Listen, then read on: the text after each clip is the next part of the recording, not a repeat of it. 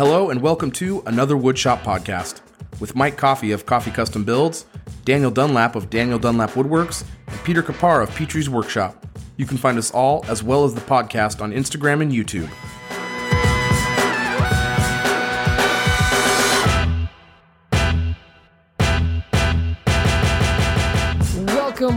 Welcome to episode 75 of another Woodshop podcast.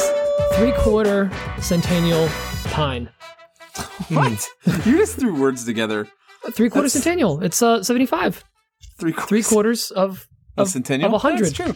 And then you threw pine. 3/4 Centennial Pine. I don't Because believe it any has of to that. be. Pine is fine. Oh, You know what okay. else is fine, Mike? Mike, what else is fine? Well, first of all, my favorite thing that's fine is pine, of course. Everyone loves Hence, you're pine. going to be a 'cause pine it's fine. farmer? It's going to be that's my big announcement, Pete. You took it right out from under my wings. Out of my mouth? I don't know. You know what's really fine? A great big bucket of fine. Patreon.com/another Woodshop podcast. If you want to go over to Dan, you didn't like. I saw you shake your head, Dan. That is not cool. Dan's like, not this time, guy. Go to Patreon.com. It was my /another Tourette's. Woodshop. Don't read too much into it. lovely hat. Bippity. /another Woodshop podcast, and you could support the show financially. You could back us. You could go fund our show through Patreon if you wanted to. But 3 people decided to join the Meh Army this last week, and I wanted to give them a little shout out right now. And that's Tim Lindell, David St. Laurent, and Dave. We got 2 Davids. That's dope. I think we have Double more than David 2 week. Davids. We just got 2 new Davids. No, 2 new Davids Whoa. 2 in a row.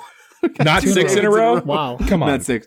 1 week we need 6 Ds in a row. Davids in a row, sorry. Then David Snyder. So big thanks to all 3 of you guys for joining the Met Army. You guys are the best. Thank you so much. Hey, you know what? This week, this community is amazing. Obviously, that's very evident by you guys supporting our show. We really appreciate it. But this week, the community lost a beloved member of the community, and Pete's going to talk about that right now. We just wanted to bring that up. Yeah, so we kind of wanted to bring this up and, dedicate the show to Aaron Mattia, who unfortunately passed away this week due to some complications from surgery. If you're not familiar with Aaron, Dan, Mike, and myself have been fortunate enough to meet him via Zoom when we did our Stoops and Clubhouse. He's a great member of Jimmy DeResta's team. He was a shop manager. He actually used to work on Mythbusters behind the scenes as well. He was a solid dude, super nice, great member of the community up here. Would do the Maker Camp, which we'll talk about a little later. So just wanted to, give him a shout out, send some love to him and his family, some thoughts and prayers. And, it's rough when you lose a member of our community. It's tough. So, just want to give him a big shout out. I didn't know him very well or at all. I can't say that I did, but the outpouring of condolences and how heartwarming anecdotes and stuff. There was a lot on multiple different posts. So obviously he was very beloved, and his legacy will go on. So it's Absolutely. really good. I had It's really the important. pleasure of interacting with him several times on Zoom, and everything is true. Good dude. Yeah, and the outpouring of love from the community, you can see that this community is real. When this happens, something like this happens, we all react, and that's why we love this community. And we love you guys because we're all connected. We may have never met him, but it hit us all the same. We're all like, whoa, that's devastating. That's tough. But sending you love, man. For sure. It's important to have an impact in the community. And, obviously we're doing what we do here. We love doing it. And obviously that's impacted some people's lives. For example, Shags44 had this to say. I finally received the financial compensation I was entitled to due to myself and or a loved one being diagnosed with mesothelioma, and listening to AWP helped me figure out how. Thank you for the 4 stars. Shags44. Was it 4 or 5 stars? It was 5 out of 5. 5 stars. 5 out 5 of 5. out of 5. I was going to say 4-star. 4 star. Sorry, No. 5 out of 5. Oh man, we asked you guys, and you guys yeah. delivered. Yeah, that's why we love you all. We asked for ridiculous reviews, and you guys are amazing. So we got 3 this week. Let's move from the loss of Aaron to some little We're going to make you guys, smile and celebrate. Yeah. So whenever this is from Literal Gina, or it's Literal Gina. I couldn't. I'm not sure. Trying to figure that out. I kind of like Gina. Let's go with Gina. It's Literal Gina. Gave us a 5 out of 5. She or he said, whenever I'm listening to AWP, my cat starts itching herself like a lot. She acts like she's trying to scratch her ears off. Sometimes she just runs into the walls head first. It's weird. I found her with a rope one time, and I swear she was tying a noose. On the other hand, my wife leaves me alone in the shop when I listen, which probably saved my marriage. Thanks, AWP. Oh my God, that was a roundabout way of saying that. My cat almost Epsteined himself, but my marriage is safe. Hey, Mark Arnold, it's a miracle.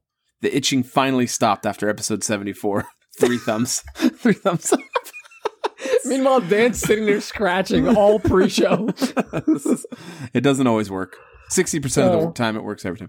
Anyway, big thanks for the reviews, you guys. That was pretty dang funny. I love this new segment. And to anyone that's confused, we basically requested that you guys leave ridiculous, totally confusing 5-star reviews for us.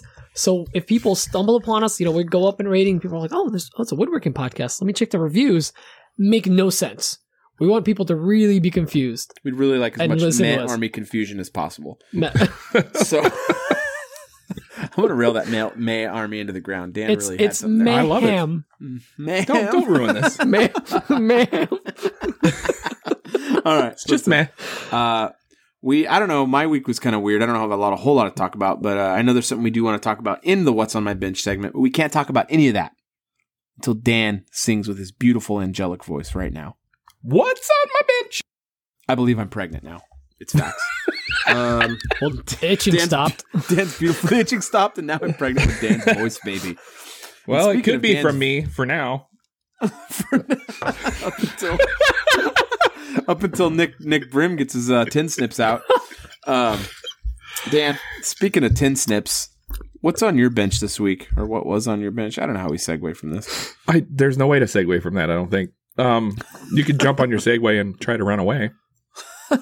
Get it? I know, I'm sorry. So, I got the little end table done. The one that I've been talking about making on the CNC and everything. I think it came out really great. I really do. That's dope. I'm super happy with it. I got it up on Etsy. I need to get the files ready and the templates done and everything. I had a few people say they would like the templates, so all 2 of you soon. Thanks, Mom. It's Mom and Aunt Brenda. Aside from that, I've had a shop helper. He's been working on one of the mosaics the mosaic that I had commissioned. One of the mosaics. Oh, I thought you were back in the game. One of the one. It's actually coming out really good. I need to share it someday on Instagram.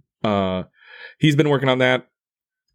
Just a lot of little shop things, Etsy orders and whatnot. So I feel like a broken record at this point. I'm Etsy, CNC.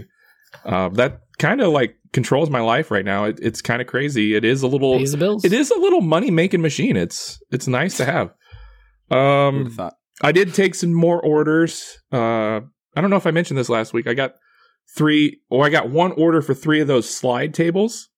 You did. Did I mention that? And I got to ship them off to San Francisco, so I got to figure out. Rice-A-Roni. Well, does that trolley train come to Nebraska? I don't know. I believe cable car. Yes. Cable car. That's what it's called. Check your Apple Maps. Yes. Well, if that's the case, then check, you can check car, walking, trolley. That's all in there for the distances. Yeah.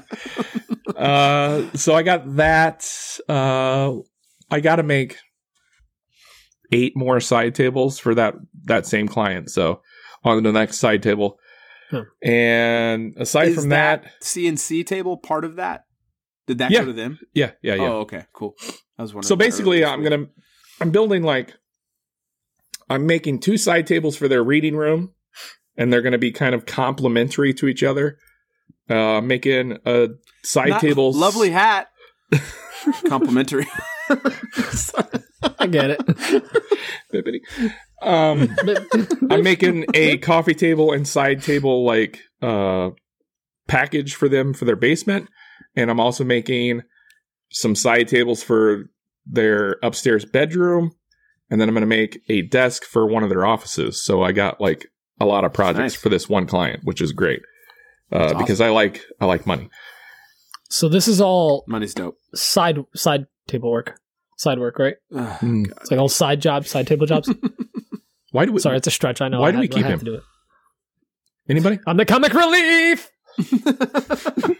Not much relief.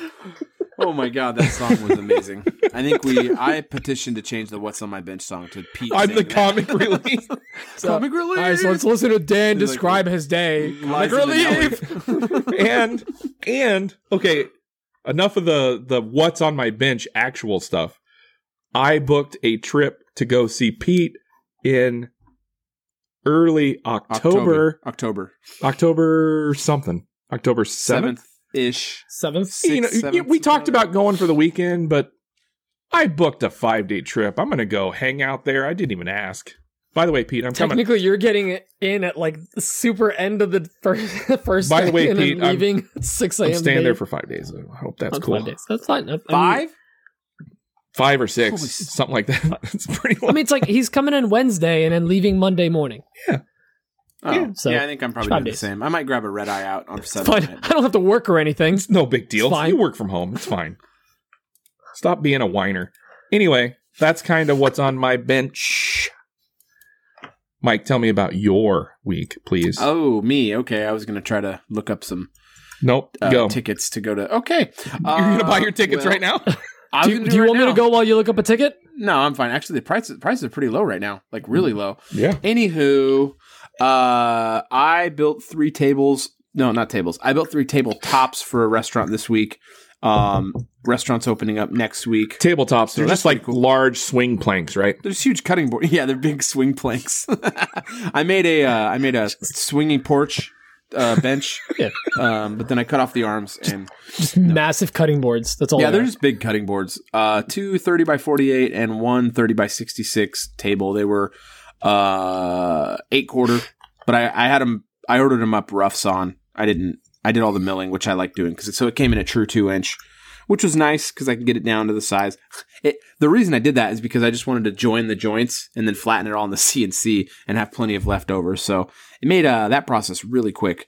So it was mostly almost entirely just finishing work for the most part. Making the panels didn't take hardly any time at all. So I did that, and then I'm doing a lot of administrative stuff right now. I'm pricing up a lot of work, which is awesome. So it was mostly that kind of stuff really this week.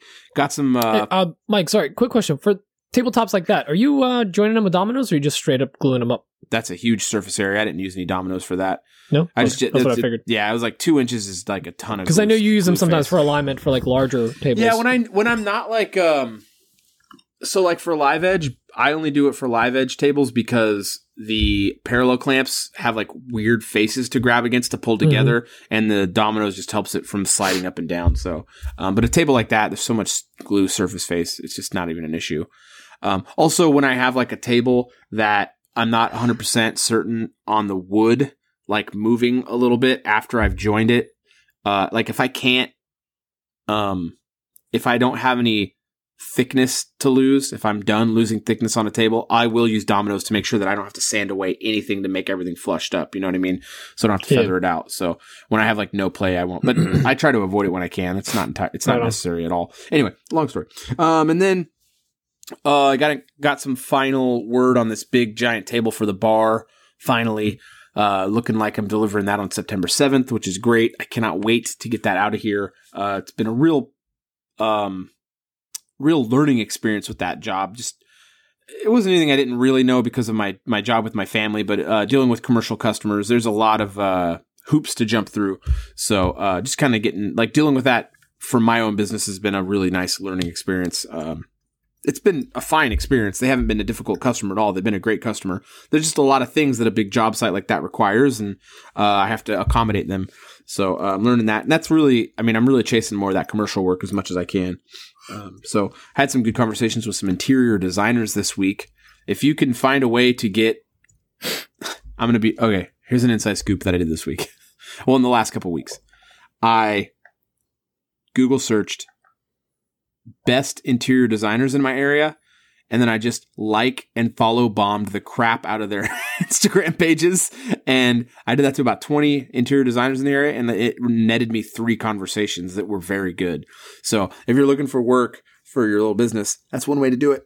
It worked out pretty good for me. I was really happy with it. And the other ones, like the majority of them followed me back. So there's the opportunity for possible networking there. Network whenever you can. It really helps out a lot getting to know people.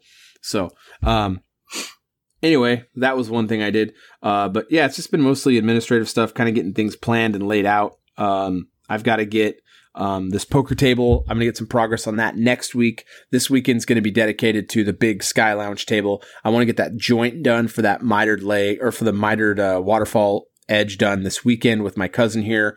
I want to get the leveler feet installed, and I want to get started on getting the finishing going on that. And then I want to really jump into the poker table, spend the majority of the time on that next week. And then I will be jumping on to this redwood table I've got. And then I've got like a bunch of little custom orders that I've been doing all week. I just constantly get random little custom orders in, which is cool. So, and then, the house. That's kind of really the thing that's going on this week. We're still in negotiations on this house. I think we're kind of going to wrap up the negotiations tomorrow. We actually realistically wrapped it up today. There's everyone has to sign the agreement now, and we're on the same page with that. And then we're just waiting on an appraiser now. It's just really, really hard to get an appraiser apparently. So we're just waiting on an appraiser, and unfortunately we found out today that we might not get an appraiser until the 31st of August, Jesus. Which is the end of the month. So are they in a rush to close or no? These people are. They're in a big rush to close because I don't want to give up too much of their personal information, but they're moving out of state, and the wife already has a job. She starts in a few weeks. She's like going to be gone. The husband's going to be staying behind, like wrapping up all the stuff by himself. So the wife and the kids are going up there. So they're in a hurry. Yeah. I mean, and we aren't in a hurry, but it'd be nice to get everything done. And I just want resolution on this. It's just so frustrating. It's taking so long. So, and some of the other stuff I won't talk about because it'll come up in the questions we're going to have here. So I'll talk about that when we get into some of the questions. Pete, what about you? Oh, me? Little old you? Little old me. I went sailing for a week, and it was amazing. I was in Maine for pretty much the whole week. I was on a boat, and I'm on a boat. We were going fast, and I was wearing got a nautical theme. Marshall's Afghans. Khaki shorts. Oh, and a Maker t-shirt, and yes, and got a rhyme and with and. So yeah, I was out in Maine. Emma's. So first of all, to everyone that was asking the question, no, me and Emma did not buy a boat. We're not like made of money. We just bought a house. We're broke now. We po. Emma's dad is a boat broker. He sells sailboats. So like by the seashore. We had one in Florida, and then he ended up actually moving it. Boats. He sells sea boats by the seashore. So he ended up moving it to Maine because the sailing in Maine is way better than in Florida. Florida's just hot and it's shallow. Maine is, it's beautiful. And the weather was outstanding. It was like 65 pretty much the whole time we were there and sunny. It was just perfect weather. I was warm. They're all from Florida. They were freezing. It was hilarious. Meanwhile, I'm just like walking around in shorts and a t-shirt. Fine. But it was a blast. I really enjoy sailing, but it's camping on a boat. It's what it is. You're in a camper, except you can't like leave except, in a little dinghy. So you got to take a little boat out. And you can't have a fire. You can't have a fire. That's one big downside. But aside from that, it's straight up just camping. And it was just nice to like disconnect, especially after all the work we've been putting in on a house. It was nice to just get away and see some of these old boats. Well, the house. I'm just joking. What? I said, did you get a house? The house. Yeah, the house. The old house. It was nice to walk away, but now that we're back, like the last day and a half, I also had no service, like almost the whole time I was there. So we finally got back to like civilization. I started like making plans for things I got to do and all that. So on our way back, we were heading through Boston. So we started talking to a couple people. Lucas from Man-Made, Dre from Crafts with Dre. I apologize, I'm messing that up. And then Lee from Regal Street. Lee again. They're all in Boston, so we ended up doing a little meetup at Lucas's shop or his house, and we got to see his shop, and he's got a ton of really old tools in there. He's buddies with Dresta and Aaron as well, rest his soul. So like Dresta, Derek from Malden, all these guys like that are up from like that whole area that just collect tools. All they do is like message each other when like an old tool pops up, and they try to fix them up. And it's cool because Lucas actually does all the, if there's a broken part, he'll mill all the parts himself. He has a small, I don't know if it's a Bridgeport or what, but it's like a benchtop milling machine and a milling lathe. So that's pretty cool. And we got to hang out a bit, catch up, and then we got home at like 2:30 last night, which was a little rough of a commute, but that was a great trip. Now, one thing I did, actually, I should have mentioned this in the beginning. Since I was going on vacation, my turnaround time on Etsy is usually 1 to 3 days. And I stick to that. I have a pretty good record, but I was going to be away for a week. And I kept getting orders up until like, I was like, Emma, I have to close up the shop. I have to put in vacation mode. And then she was like, why don't you just put like extended lead time? And I'm like, why don't I? So I just changed everything to 7 days. And it's a good thing I did, because I got hammered with orders while I was away. Like I haven't gotten this many orders in a long time in one weekend. So came in yesterday, came in last night, and then today boxed up all the orders. I'm completely cleaned out, so I have to start running the printers pretty much nonstop for the next few days to restock. So that was pretty good. So hey, lesson learned, guys. Don't ever go and put your shop in vacation mode. Just extend the lead times. Boom. It's way easier. Makes sense. Yeah, aside from that, I'm back home. I started setting up my shop a little bit today and my office. So I'm finally going to, hopefully next week, I'll be recording with a different background. I'll be in my office and not in the downstairs in the basement with the printers. What's cool is I got this and bodies. And I got this really dope sit stand desk. I was like, you know what? I'm going to have this desk. If it's as long as the old one, I'm going to have it for 10 plus years. Let me get a nice one. So it's a big L-shaped sit stand desk, fully motorized. And I ended up getting IKEA butcher block top. You can get this ash butcher block. It's 96 inches for $70. So by 24 inches. So yeah, you got it. Or 25 you got it actually. That one time on like discount, right? Or the no. return So area? that was a different one. That was like a whole different one. That was actually some nicer, fancier wood. That's going to go in the laundry room. This, we just straight up went there, bought 2 of those. So I'm going to have almost a full stretch. I have to cut off like a little less than a foot off of one end. And then the other one, I have to cut it down to about 55 inches, I think. It's the biggest that my table can accommodate. So I'm going to have this massive like executive butcher block desk out of this IKEA butcher block that they have. And it's 1/8 inch veneer with a hard, like a solid core. So this thing is heavy as hell. But the desk can lift 330 pounds, so it should be good. So I'm excited for that. So tomorrow we'll cut it all down to size, get it all put together, and I'm going to have a desk finally for the first time in forever. I want to get one of those really bad when I finally set up my office. I want to get a sit stand really bad. I'll tell you how the one I got feels, because it seems really solid. The reviews were really good. It was a little pricey, but again, it was like, I'm going to have this desk for a decade.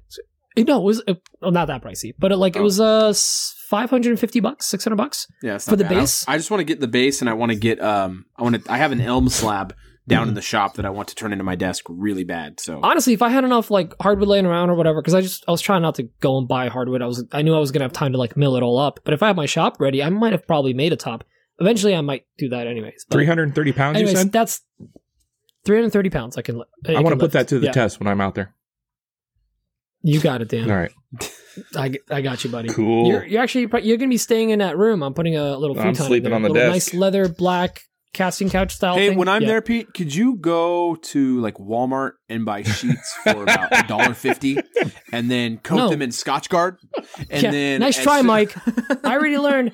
I'm not putting any sheets on there. I know you don't like those. I kept all the foil from painting.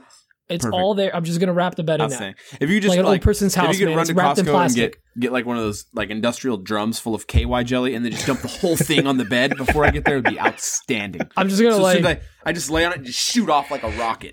No, man, I'm just like, I'll take my little can of WD-40. I'll just like spray it. Also, if they could please be like Wolverine sheets, I'd be really stoked. Wolverine sheets? And now you're going too far. This joke has gone too far.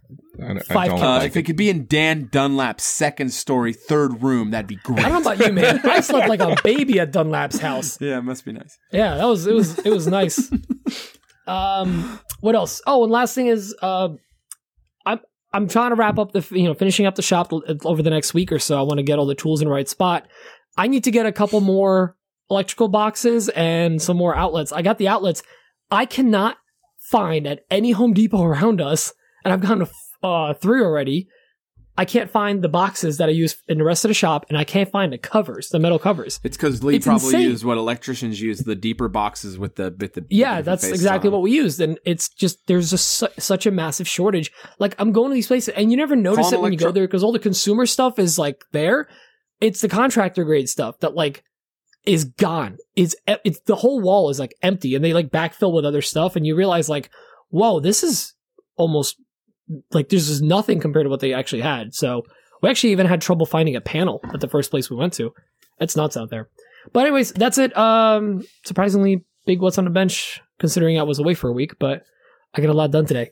Anyways, let's start doing some questions right after a word from our sponsor, which is people calling in questions. patrons. Mike's So, Furnitures. Mike's Furniture. right next to Mike's Furniture. Furniture. You can't find it. This next Mike's question. Furniture. Well, actually, this first question. Actually, I don't even know if it's a question. It's some advice from Aaron from Ingrained in Woods. Hey guys, Aaron in Grandin Wood. So I was listening to the pod about Mike's fire insurance issues.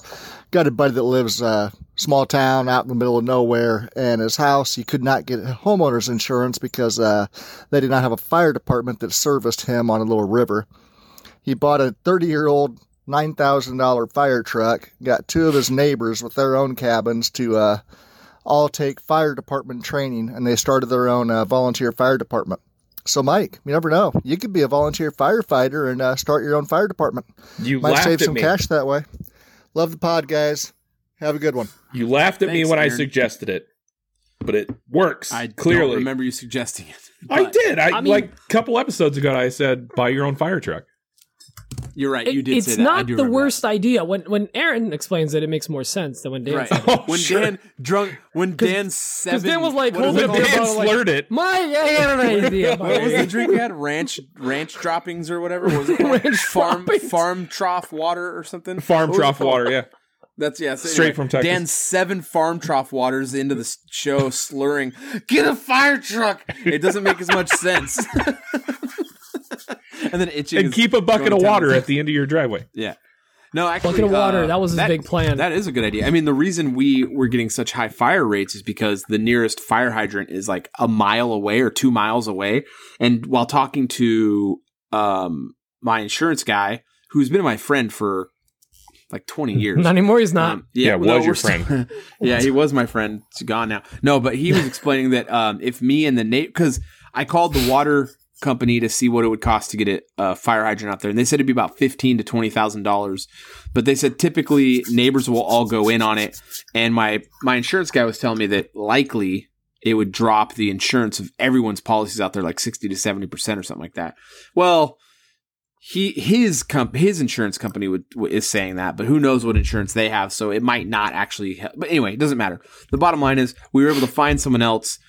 State Farm actually was able to write us a policy with the fire insurance included because our property, or what's going to be our property, it falls under a small farm, and with the small farm rates, they're actually different. So anyway, Coffee we're Pine pretty Farms. yep, I'm a pine rancher, is what we're called, pine ranchers. No, it's gonna be okay. Thankfully, we don't. I can see you out there herding was- pine. Come on now. Pine. Get along, little pine tree. And then That's what Luna's for. She's a herding dog. yeah, Luna's hurting my pine. Okay, this is odd. This next question is from Down Under, from Ash Walker Woodwork and Whiskers. Hey boys, Ash from Woodwork and Whiskers, in case you couldn't work that out. I was watching Mike's stories earlier with the sanding sealer on the table. I was wondering what sort of applications do you use that for, Mike? Is it just for like large tables, or Do you put it on everything, or how do you work out what to apply that on? Interested in your thoughts. Thanks very much. Cheers. I put it on toast. Sanding sealer is so good on toast. It's so good. No, for sanding sealer, it has a few uses, but one thing is to fill in grain. So water-based finishes tend to not like fill in like little like on walnut or elm has it or white oak has it really like and red oak. Really any of the oaks, red oak, any of the oaks have it. Ash has it. Any like cherry doesn't have it. Maple doesn't have it. They have really tight grain or really tight cell structures. But walnut is like really open. So is elm and ash and all these. The sanding sealer you can actually thin down to 50%, and it will get into those little cracks. And so basically you lay down a coat and you almost essentially sand it back almost all the way entirely. And what you're doing is you're making a substrate inside the little tiny grain openings so that when you spray down your clear over the top, you have a perfectly flat surface for it to adhere to. So when you kind of look down the sight of it on the horizon, you don't see any spots where it goes in. So it's a grain filler, essentially. It's a clear grain filler. The other thing is with sanding sealer is water-based finishes don't typically have as much of that pop as the oil-based and the solvent finishes do. Sanding sealer will actually give you a lot of that back. It's more steps. You have to do, it's like 2 coats. You're going to want to do it, maybe even 3. But if you do thin coats, add more stuff in there, you're going to have more. It gives the finish more depth without it feeling thicker, like a thick film, like you've laid down plastic over the top. So the sanding sealer will give you some more depth to that finish, and it will actually get, like if you have some figure, it'll look more like you sprayed an oil finish over that. It won't look exactly the same as an oil finish. It's going to be more muted for sure. But if you spray it for 30 years, you're probably not going to die from it. So you got to kind of choose which one. And realistically, the bottom line is the majority of people who, the only people who are going to complain about that depth being missing is woodworkers. Your customer probably doesn't care or notice. So just something to think about. But the sanding sealer for big tables, I like to do it because it brings out even amount of character throughout the table, and then it fills in that grain. So that's the answer to that on sanding sealer. Dan. You can also buy sanding sealer in different colors. So if you like the look of like a patinaed wood, a rescued or a recycled wood, or reclaimed. That's the word I'm looking for. Rescue, recycle, reclaim. Reclaimed wood. You can buy like a black sanding sealer, which I have in the shop actually, and I haven't had a chance to use it, but that would look great in a reclaimed wood that has a lot of like open grain and stress fractures and stuff. I got some a couple years ago. I got some really great like reclaimed cedar from an old fence. And I redid that, and some of that black sanding sealer would have looked phenomenal in that stuff because it just accentuates the grain and the quote unquote oldness and the patina, I think. So, Pete, do you have anything to add?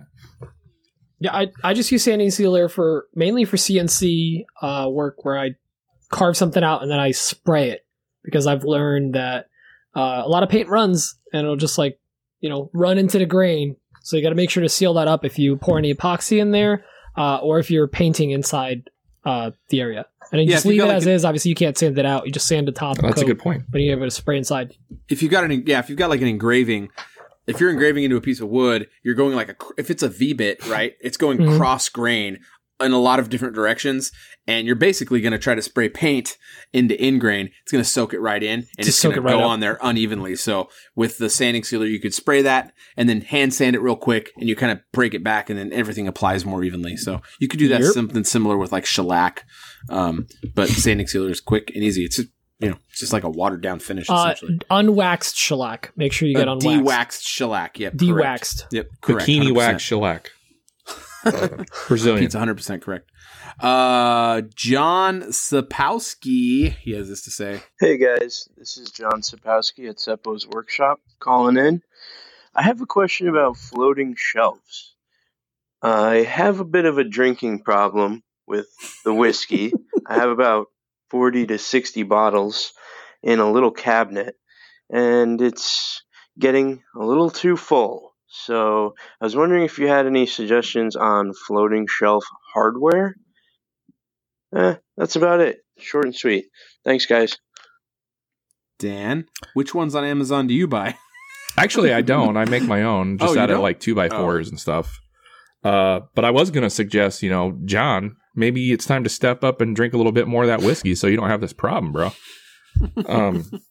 But yeah, I always make my own out of 2x4s, and it's on a case by case basis. It's not always the same, so I just try to make whatever works for the application I need it for. I've never bought floating shelf hardware. Even the floating shelves I just installed, I made my own. Pete?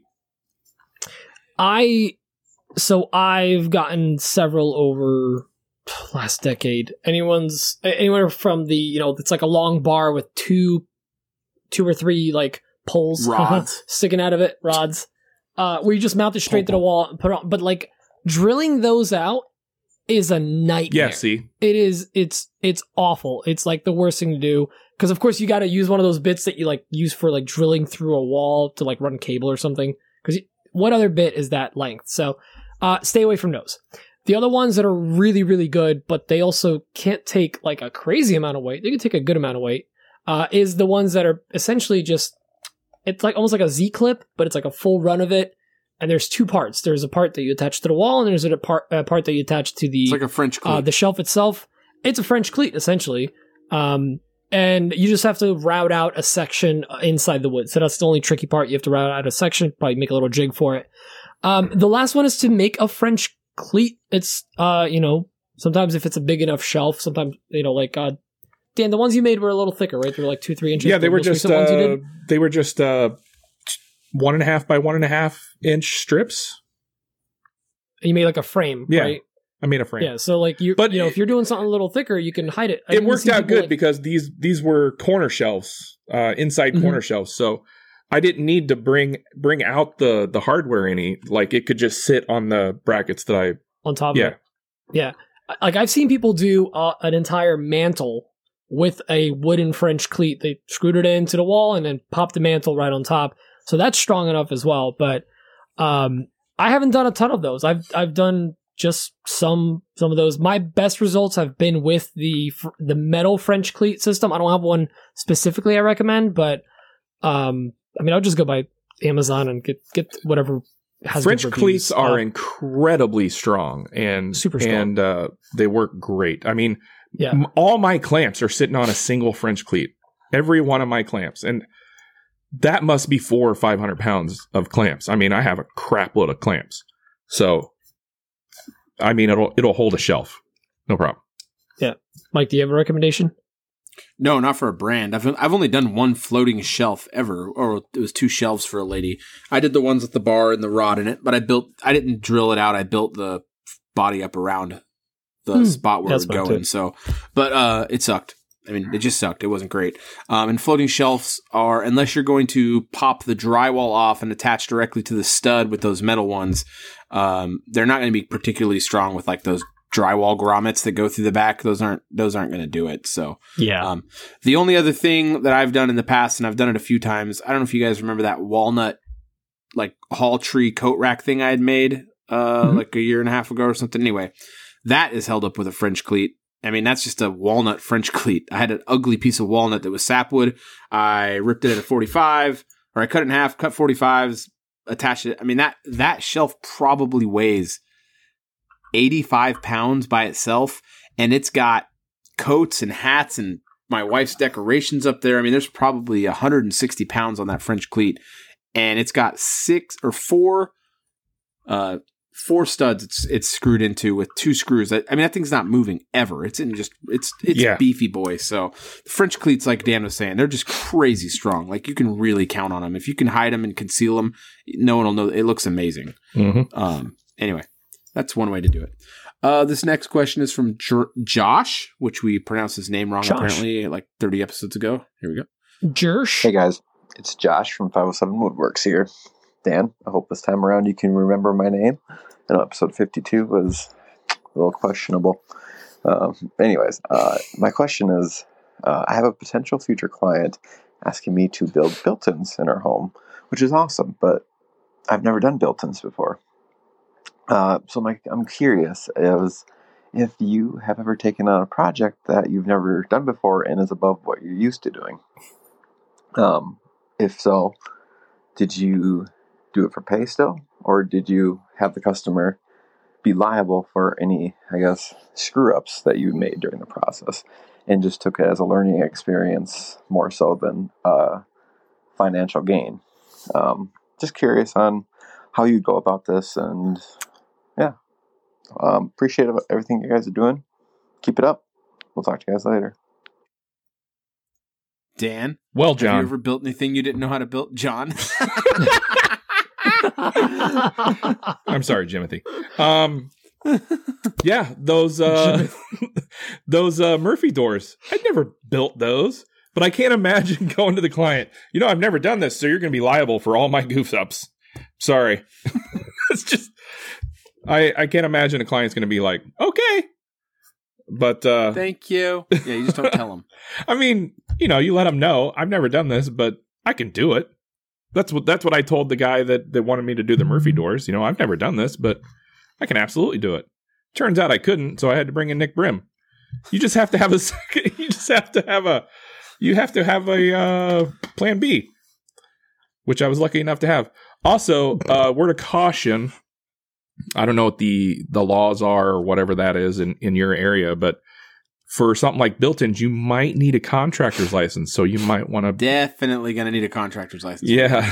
Definitely for an install. Yeah. I mean, with built-ins, you're kind of... I always say, if I'm doing something that changes the structure of the home, and a built-in would be such a thing, like you're going to have to remove drywall or something, you're going to need like a contractor's license, probably. I'm not going to say 100% because I don't know where you're at. You might be in the backwoods of Virginia for all I know. I don't know. Any alteration of the structure. So like here to do built-ins, you have to get a C15, which is a cabinet. You have to get a cabinet maker's license, basically. Millwork, finish work, stuff like that. So definitely look into it. Yeah. Mike, you want to expand on what I was saying? Not really. Okay, no. cool. I mean, every time the bottom line is you need to challenge yourself. Yeah. Like you can't let the fear win. Like you got to do things you've never done before. That as soon as you make yourself do stuff, you're going to find yourself. So the next time that comes, you're going to not only know how to price it right, you're going to have more confidence in yourself. And every time you get more confidence in yourself and your abilities, you're going to have more and more confidence in yourself and abilities. Even if you have a thing you take on and it ends up becoming not going as well as you had hoped, just being able to recover from that, not with just your own pride intact, but making sure your customer is still happy with the job at the end of it, no matter what. That's really important. So, you got to be able to take on big jobs if you want to keep growing your business. Right. That's the bottom line. It's got to be able to say, yeah.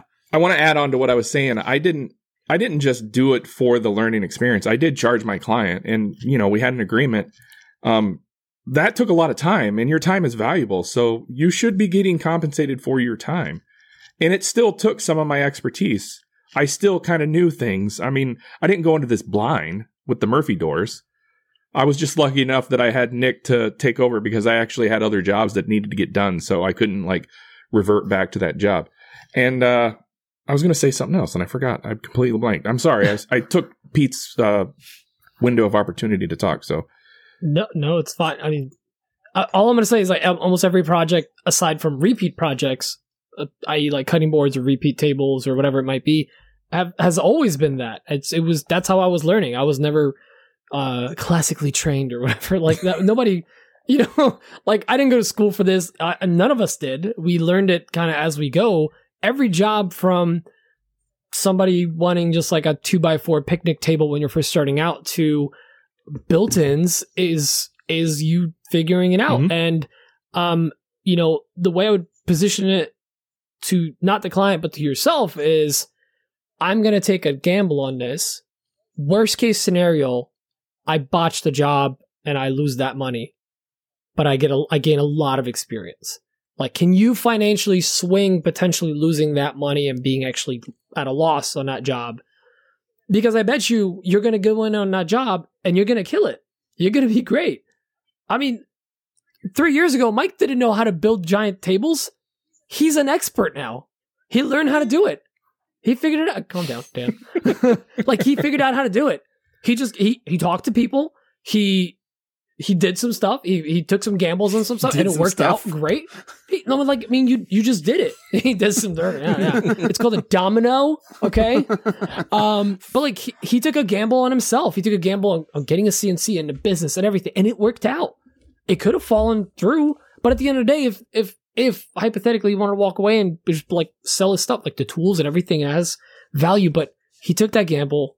He's killing it now. You could be doing the same thing.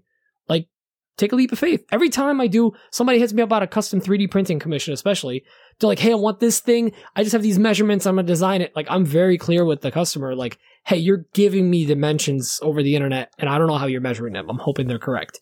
I'm going to make them exactly to those dimensions.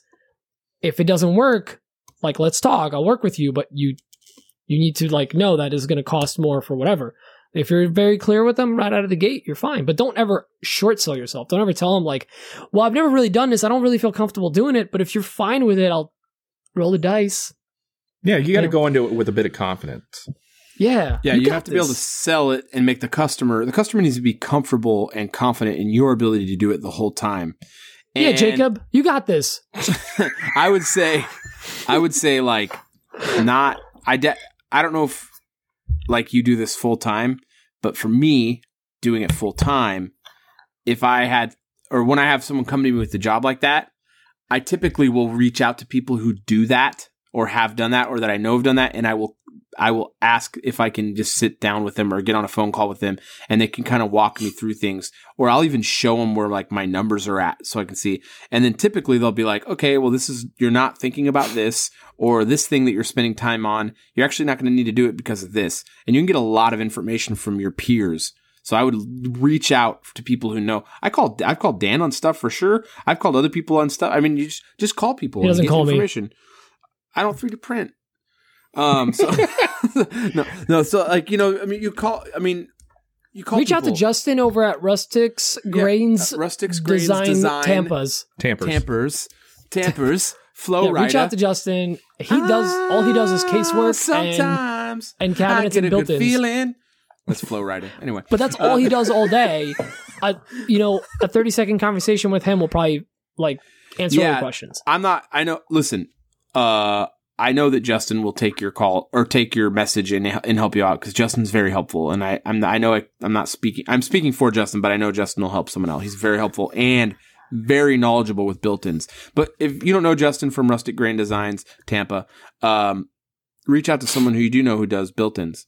But for me, I try to say yes to everything. And if I if I feel confident in myself that I have a grasp on what I'm doing and what I'm pricing up, I'll usually price high in case I do mess something up, so that I've made my money still. Because if something takes twice as long as I had planned, at least I haven't lost my whole butt on it. So, anyway. My strategy now is I don't say no to anything either. And the way I look at it is, if I don't know how to do it, I will figure it out. I mean, the internet is a very good source of information for a lot of things.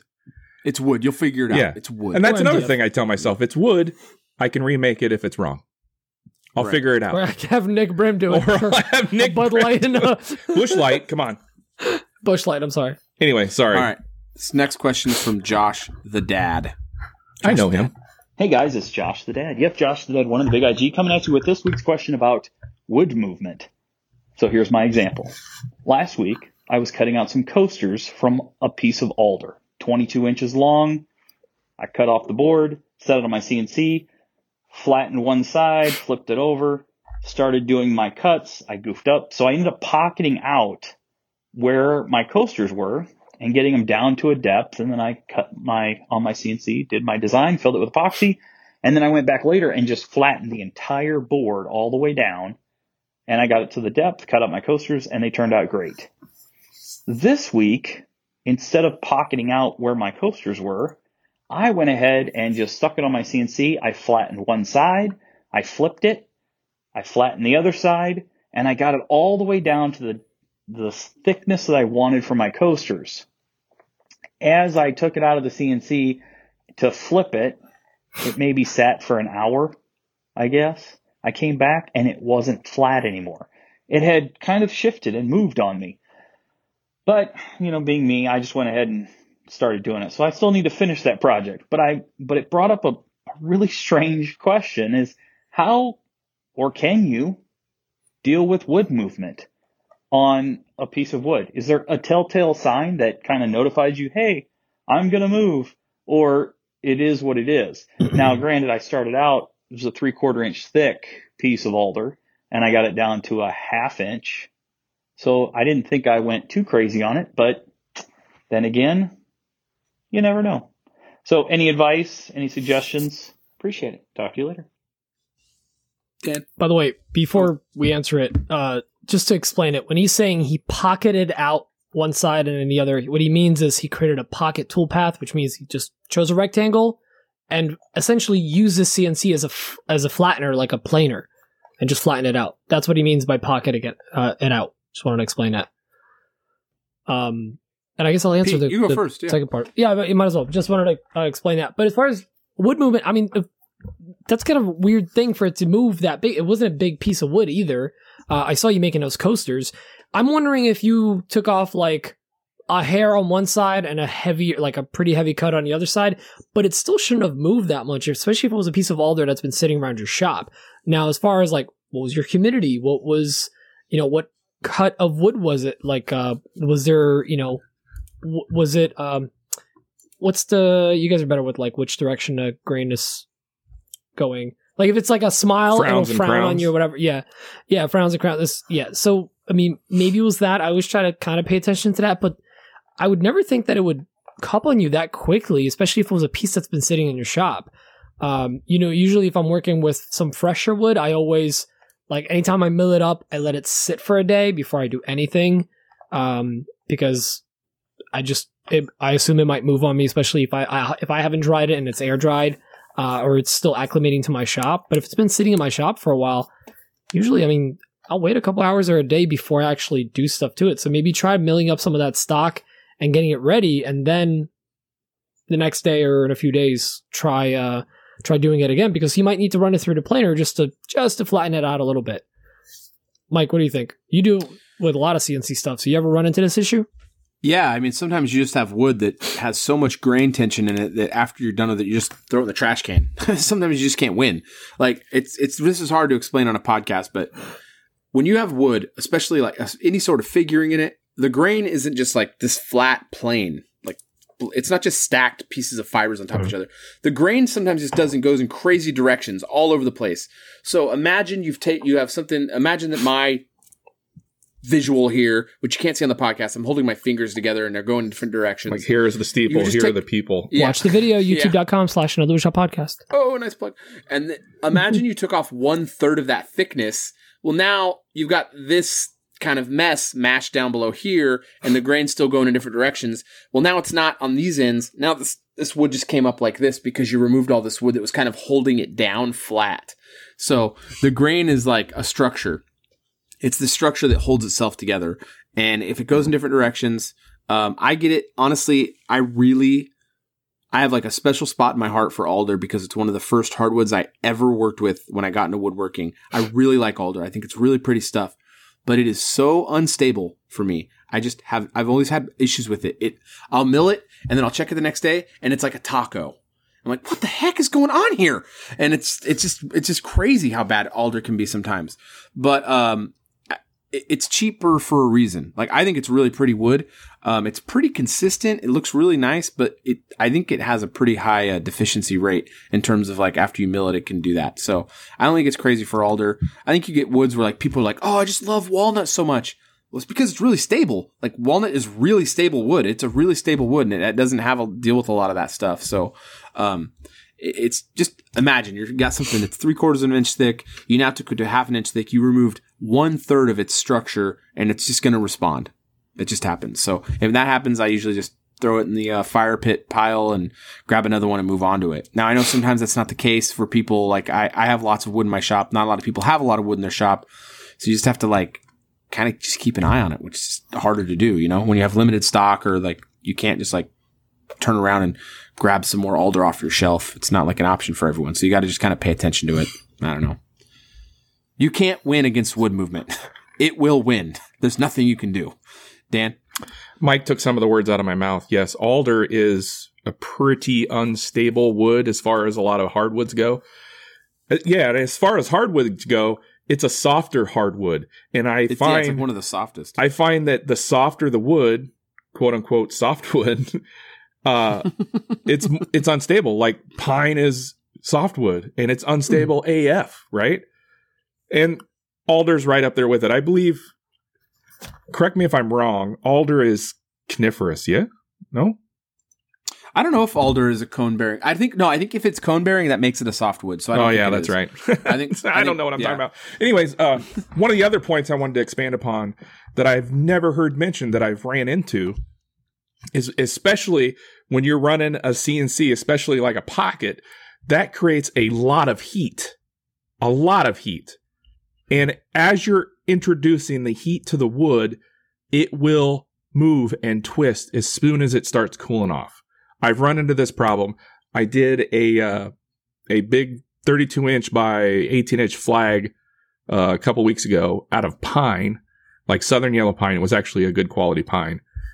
And I did a lot of pockets. I did a lot of V-carving. I introduced some heat to it from the bit. And as soon as it started to cool off, it started cupping. So I believe that could be part of your problem as well. And what can you do to avoid that? Like Mike said, it's tough to beat.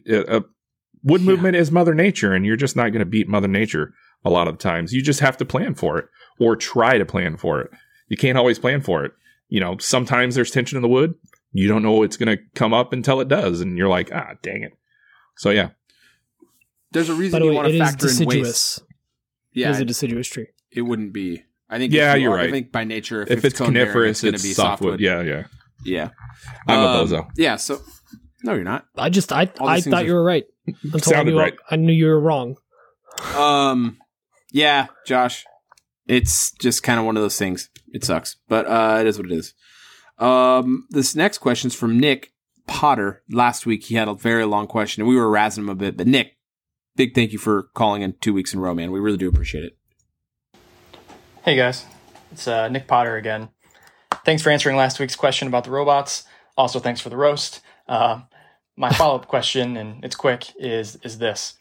With more and more robots and automation that is making its way into the hobbyist woodworking workshop, at what point can you no longer market your product as handmade? Thanks, and have a great week, guys.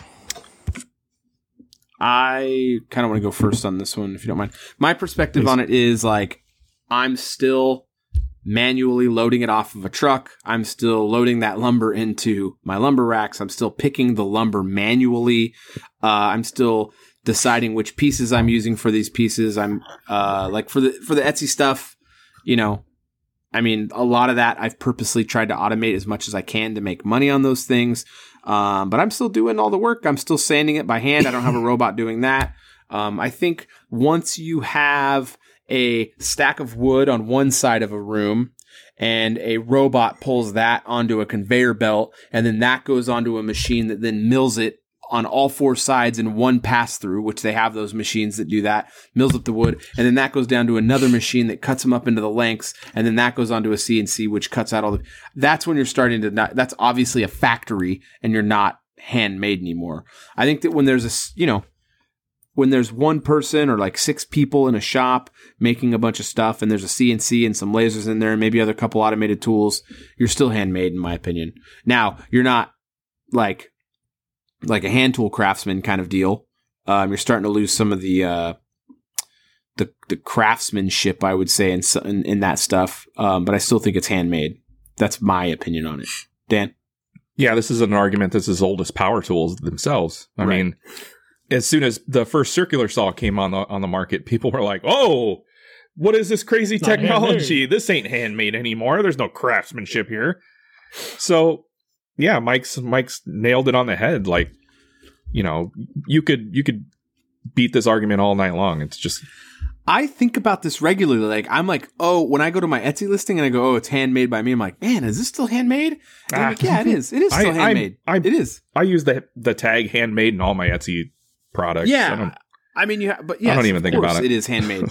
I do a lot of this. I'm still sanding it, and I apply all the finish on all those things by hand. I don't even spray any of my Etsy listings. They all get hand oil rubbed. Like it's all done manually. I mean, that's and this argument is just as prevalent as PC versus Mac or whatever. Right. I mean, it's pointless to argue about it. Nobody's going to win. Pete, what do you think? Right. I agree with you guys both. If you're putting your hands on, even if you're cutting something out on a laser and you're assembling it to a little glue or whatever, it's handmade. It's a handmade item. You still, you put in the work, you select the material, you do the work. I mean, is my 3D printed stuff handmade? No. No. I designed it, I put in the work, I ship it, I kiss each piece, COVID, and I, put a sticker in there, whatever. You're like, I pack everything with care, and but love. Your stuff's really automated. I mean, that's not like no one's going like, I want to look for some handmade 3D printed stuff. Yeah, now what some handmade plastic pieces, please. Handmade stuff like it's somebody that carves like a nice coffee spoon. Yeah. Just carves it by hand. Like Nell from Nell King Design, I think. She hand carves spoons, and they're beautiful and they're gorgeous. And I gotta hit her up for one. That's really handmade, and you pay extra for that premium too, because someone made it, and that's what you were looking for. But then there's also you can get those factory made, basically that a piece of wood gets put into a machine, and a 5-axis machine can cut it out one every minute, and then they just toss it into a bin in Amazon. They could still list it as handmade, but not really. So if you touch it, if you put in some love and work into it, hell yeah, it's handmade. Totally. The next question is from Mike with Pix to Proto. Hey guys, it's Mike from Pix to Proto. Question for you today on Etsy product photos. What do you guys do to stage your product photos? Get those looking really good for your listings. I've been going through trying to work on that on my own products, and just wondering what you guys are doing there. Second question I have for you is on Instagram.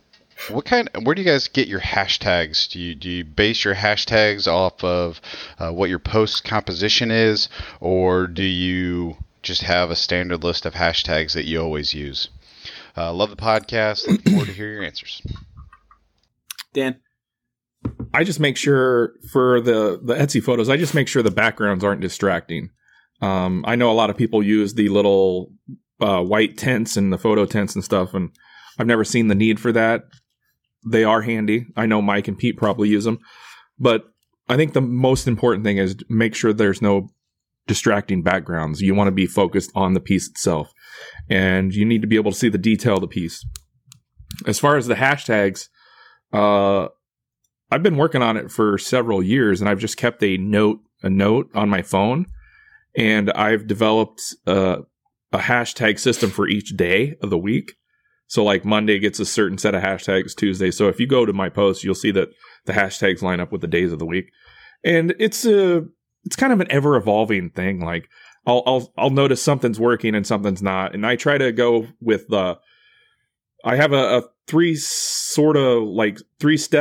base, I guess. It's the basic hashtags like woodworking, woodwork, wood shop. And then I'll do something that's day specific, like work for it Wednesday or workshop Wednesday. And then I'll do something that's kind of more local, like made in Omaha, made in Nebraska. So I combine those three into a little set, and I do each one for each day of the week. I hope that makes sense. Pete? Yeah, I've tried the copy and paste, kind of use a similar or the same 10 or whatever, and then change up a couple per post. Then I tried, I think Dan, you recommended this site. It was Display Purposes. DisplayPurposes.com. It's a good starting point. Yeah, you put in a word and it gives you a bunch of hashtags for it. A couple of them sometimes don't make sense, but you can customize and choose whichever ones you want. That was a good starting point. Now I just tend to just manually write them in. I don't know. I've heard if you put in woodworking every day for a couple of weeks or whatever, you're gonna get shadow banned or whatever. And I don't know how much true that has, but at the same time, I'm just whatever. I'll just customize it and like try some different ones. And once in a while I'll go into the metrics and like actually see if anything was like from hashtags, am I getting more views or whatever. All I know that is right now, apparently home renovation is not what people want to see because I'm bombing, but maybe it's the hashtags. But I just try to do it, random each time now. Mike, what about you? What about the picture thing for Etsy? Sorry, yeah, picture thing for Etsy. Sex sells. Yes. That's all I'm going to say. Sex sells. But with all seriousness, Etsy does an actually remarkable job of giving you all the different, like, even the preview pictures before you choose the pictures literally shows, like, someone wearing it, someone, like, from an angle, straight up, down. Like, try to use different angles, try to have as blank of a background as possible with some proper lighting, if you can. If you are, if you have a good phone or if you're talented enough with a camera, maybe a little bokeh, a little blurry background, always makes the item pop a little bit. And this is not a photo, but this is something that Etsy, it's one of those things that we talked about this in the past. If it's a feature, use it. Video. Right. I want little 15-second clips of literally, all you have to do is just pan around the item and then maybe show it being used. And I know the items you make, and you could show it being used and installed very quickly, make a quick little 15-second video. Apparently Etsy prioritizes those videos. And even if it's just a little percent, if you get a 2% boost on your post because you have a video in there, that's worth it. Do it. Mike? For Etsy, I do have a photo booth. I almost never use it anymore. It's kind of like black. It blows out. Right there.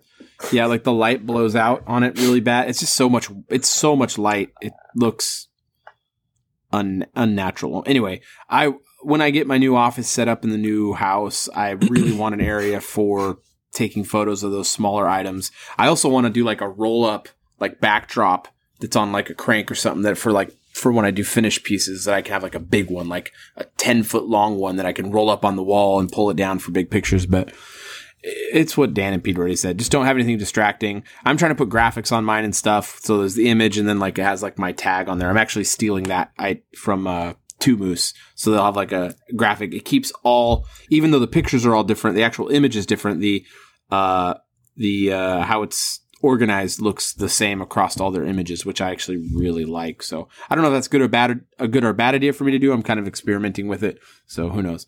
And then in terms of hashtag, man, I don't know, man. Who knows? Hashtags are Instagram's so weird. Like, who even knows how any of this stuff works? Dan does something, Pete does something, I do something. We all have I'm not saying what I do is right. Yeah, we don't even know. Like, no one even knows. Like, there's no answer. Like, everything seems to be like someone would be like, yeah, I used a Workshop Wednesday 3 weeks in a row, and now I'm shadow banned, and no one even knows what shadow banned even means, or what. Who even knows. So I don't know. I think a while back I used to use the notes like Dan does. I actually probably even got that from Dan, was to put him in a notepad or something. I don't even know, but I used to do that. I don't do that anymore. I found that when I was copying and pasting hashtags, I was having more issues with posts, but it could also have just been all up in my head because some days I'll do some things and then posts will just go up. So I don't even know. I can't even like pretend to know how any of this stuff works, to be honest with you, Mike. I just don't know. I don't know. I just do my thing. And my thing is this. I just randomly put hashtags that are relevant to what I'm posting. Nothing wild. Like if I'm putting up woodworking stuff, I don't be like, Corvette. It doesn't make sense, like it's woodworking related. Keep it relevant. Yeah, keep it relevant. And then woodworking Corvette. Yeah, I do like my woodworking stuff. I go through all that stuff. If I can tag, like if I'm doing, like I did the restaurant tables, I tagged restaurant, food, things like that have big, broad, sweeping uses on Instagram. Like if you can get food somehow worked into like a bunch of food hashtags or photography hashtags worked into your stuff, those ones will grab a ton of people. So, and then I always do local ones. I typically do about 6 local ones. I name 3 cities and 3 area codes, or what is it? Zip codes? Area codes. I do area codes. Yeah. I do the area code for my area. So I do 3 of them. And those have actually, I'm certain that hashtagging local stuff has actually gotten me a really decent local following. And because I know this for a fact, because I'll get hits on my website for people requesting a quote, and they'll be like, yeah, I found you on Instagram. I'm like, oh, how'd you find me on Instagram? It's like, I just was looking at the local area and your post came up. So it works. I mean, pay those more things work. I attention would to the definitely- local tags than I do the broad sweeping tags. Yeah, for sure. You really want to make sure you hit those local tags. Anyway, so that's kind of it for the questions this week. We're actually doing pretty good on time, considering how many questions we got. We got a bunch of questions this week. It was great. We haven't had this many questions in a long time. That was awesome. So yeah, guys, keep calling in. Yeah, seriously, keep calling the questions. Keep sharing the show. Keep giving us those weirdo reviews. We love those. Those are so great. good. I just love Funnier those the reviews. better. Yeah, like I Mesothelioma. love mesothelioma money. It was good stuff. Anyway, you guys are awesome. Thanks for all the support you guys give us. Just a super cool community. I've got to get to work to getting some people on the show. We got to get some guests in here soon. So I actually have a couple of messages out now, and there's a couple I need to follow back on. So we're going to get those going soon. We'll get more information together about when me and Dan are flying out to Pete's house. I don't think we're going to do a maker meetup thing. I think we're going to kind of keep it low key, except for we are going to go to the maker. Yeah. The I was going to say, camp. we didn't actually talk about that. Yeah, we didn't on bring the that show. up, did we? Oh, we didn't, did we? No, we did. That was in a pre-show. Yeah, Mike and Dan are flying out to Jersey. No, we brought up we were Having coming to pizza and Jersey, bagels. but I don't think we brought up the But we maker didn't bring up camp. the maker camp. No, We yeah, and didn't. then so yeah, Mike, you want to tell them about the Yeah, so big there's thing? the big. I mean, we're going. It's Me big. and Dan are going out to Pete's the first week of October, which I think we mentioned in the show, but we didn't mention this part. It just so happens that the maker camp up in where is it? It's East Durham. East Durham. Yeah, it's where East Jimmy's Durham, at, right? New York. It's upstate Yeah, New York by Jimmy DeRessa's it's up by thing. Jimmy's Blackthorn Resort. Yeah, so it's a maker camp. You can. We're gonna get the maker passes. We want to go to see all the classes and talk to everyone. So we'll be down there on Saturday. I don't think we'll be there any other days. Probably just Saturday. I think we're gonna try to limit it to the one day. We're gonna get out there real early. We're gonna leave early in the morning, and then drive out there and hang out. What? Dan, you can sleep in a car. All right. Yeah. All right. We're gonna leave. It's out 2.5 there hour early. drive for us. Yeah, it's but better we'll that make you it. sleep when we drive anyway, so we don't have to make 75 stops. So we're gonna drive out there early, and we're gonna hang out all day and hang out real late. And Pete's gonna stay real sober so we can drive home. Oh, Emma's going. No, Outstanding. Yeah. Why do you think she's coming, DD? Thanks, baby. No, Mike said he can't drink because he has diet. Oh so yeah, I'm he's not the really drinking. I'll drive too. if Oh, you're fine Mike's with me. driving. I Oh, can you're gonna totally love drive. the Subaru, man. It handles like a truck, but it Yeah, doesn't. I drove one of those when I was a little girl. His son has one. It's yeah, all but real something. Jack's got a couple Subarus. No, I'm just joking. Little Tyke Subaru. Nope, just a regular Outback.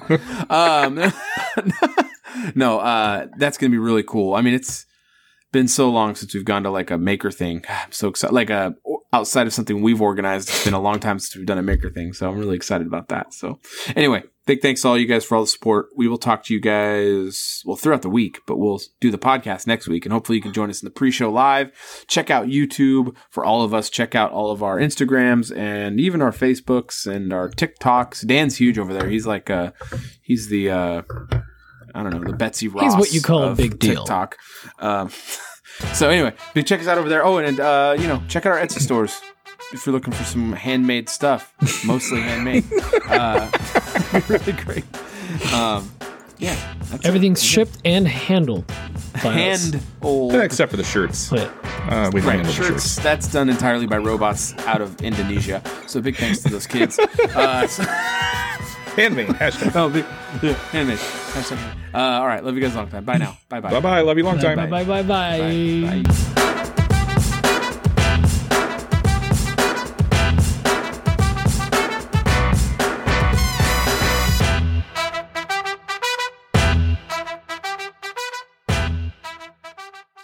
Sorry, I have a disease. Don't worry about it. That was nice. Lovely hat!